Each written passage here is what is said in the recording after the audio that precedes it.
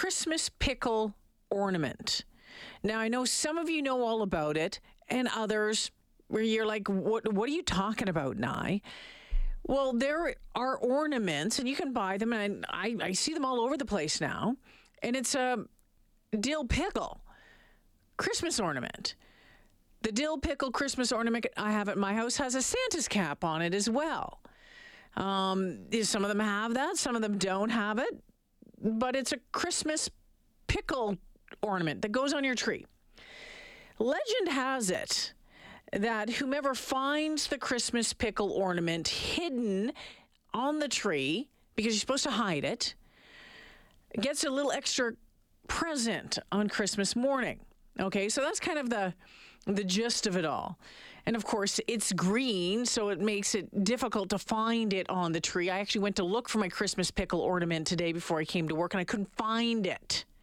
All right, but how did this tradition come to be? I always believed it was a German tradition passed down through the years, but I'm learning that it may have just simply been some pretty good marketing. And as I mentioned, we talked about it on the show last week. Well, after we did that, we wanted answers. And there was only one place to go.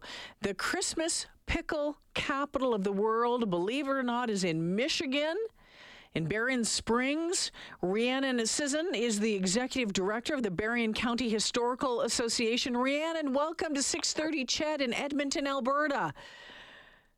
Thank you for having me. This is Canada wasn't on my list of potential places to call me about a Christmas pickle, that's for sure.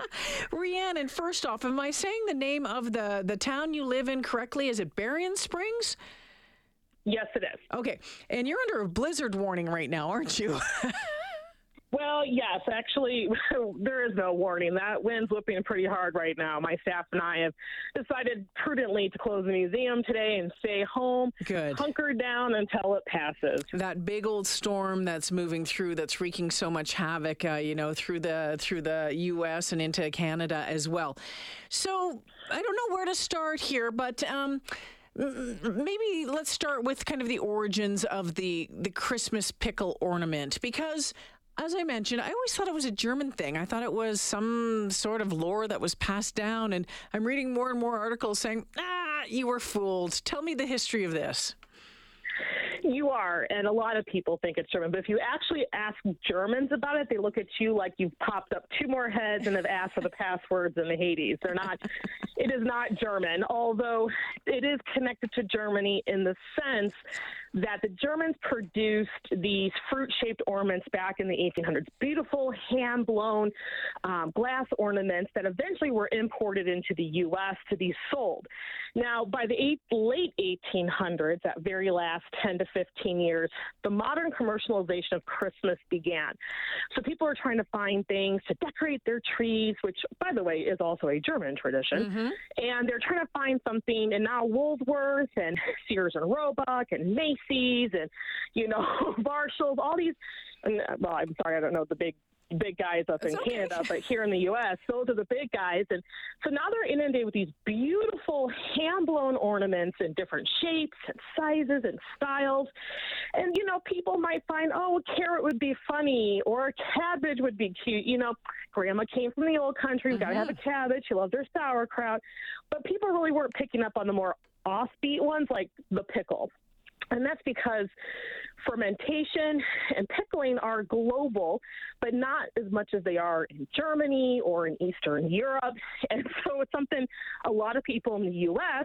who tend to come from a Western Europe background, not familiar with it, right? It's not something that they really do. And so it really took a very keen sense of salesmanship to get these unknown or lesser popular ornaments out. And so what are you going to do with a pickle? No one wants a pickle. And so coming up with a story like, it's a magic pickle. And, coming up, they think it's a salesman at, one of the department stores that came up with it. And when you're a parent, already starting to think about how can we develop Christmas traditions, even way back in the 1800s, how neat would this be for the kids? Oh, this could be fun. And it's evolved since then. The most common trick to use it is the first person on Christmas morning gets an extra gift. But I have heard they get to open their gift first. They get money. My mom said someone she knew would do money, and then kids would practically knock the tree down trying to find this, and she'd have stopped doing that, you know.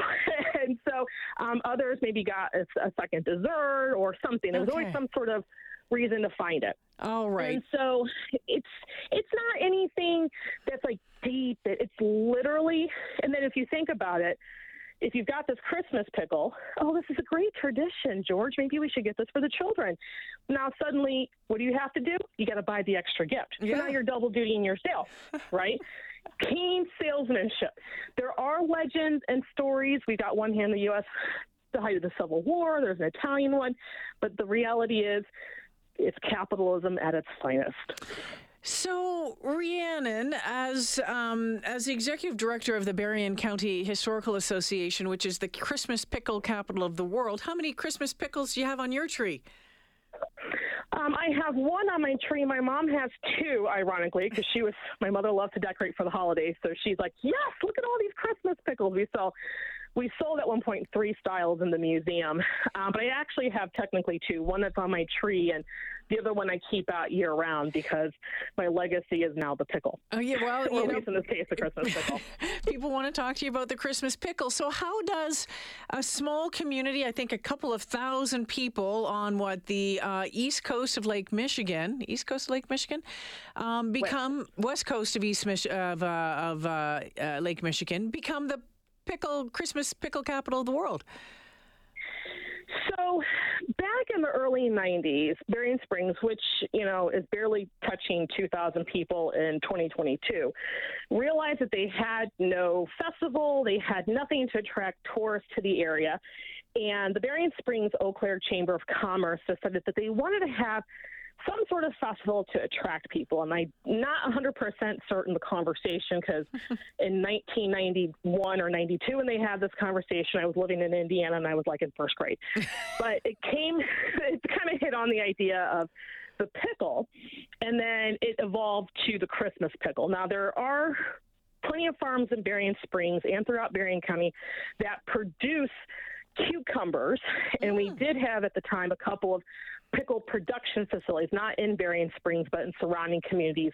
The only one still around is Flamm's, and they produce like 5 million pounds of relish every year. Wow. And they sell it to like Heinz and whatever. So they hit on the Christmas pickle, and they liked the idea of the novelty of it. There was nothing else like it in the area. There was no competition for it, and it allowed for them to attract tourists in a low tourist season. Okay. Once summer ends, we kind of start dying down tourist-wise.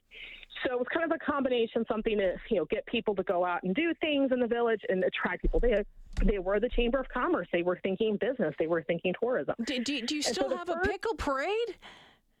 Well, sort of. They had a pickle parade in that first year, 1992, and it eventually grew to, I think, like a 3-day festival at its height. And a few years after, on 95 or 96, Pickle Packers International, say that 3 times fast, found out about it. And they thought it was such a cool idea, they declared us the Christmas pickle capital of the world. And by that point, a committee was being formed. It would eventually spin off into its own 501c3. The businesses were getting involved. My museum would get involved. We would sell. I still have people asking about these chocolate covered pickles we sold back in the 90s. Like, nobody makes these anymore. Sorry, that's a past. We can't do that. So they kind of had the parade. They ended up crowning like a pickle prince and princess. They had the Dillmeister. He was the MC for the weekend. It was a big thing. And then by the early 2000s, late 90s, early 2000s, they split spring and summer. And then by the early 2000s, people were just kind of brined out on this and decided that they couldn't relish it anymore. So eventually, you know what? At this point, I have all the pickle puns. Yeah. They kind of shut it down. And the village eventually replaced it with the Kindle Your Christmas Spirit in early December. That came in 2006. But the Pickle Festival was something that we became so associated with it that even when I first joined the museum in 2019, was getting questions. People walking in with like Weird Michigan or, I heard online you're the Christmas pickle. And I'm like, I had just started. I had no idea what these people were talking about. Yeah. Now But you the know. village. Now you know Now it I know, inside and now- out. Inside and out. Yeah, practically. Rhiannon is the executive director of the Berrien County Historical Association, and Berrien Springs, Michigan is the Christmas pickle capital of the world. And if you have a Christmas pickle ornament on your tree right now, well, now you know why. Now you know a little history about it, Rhiannon. We're going to have to leave it here this afternoon. Want to thank you for making time for us this afternoon. And sure, stay safe as that snowstorm rolls through your neck of the woods, okay? We will. You guys have a great holiday, a Merry Christmas, and a wonderful New Year.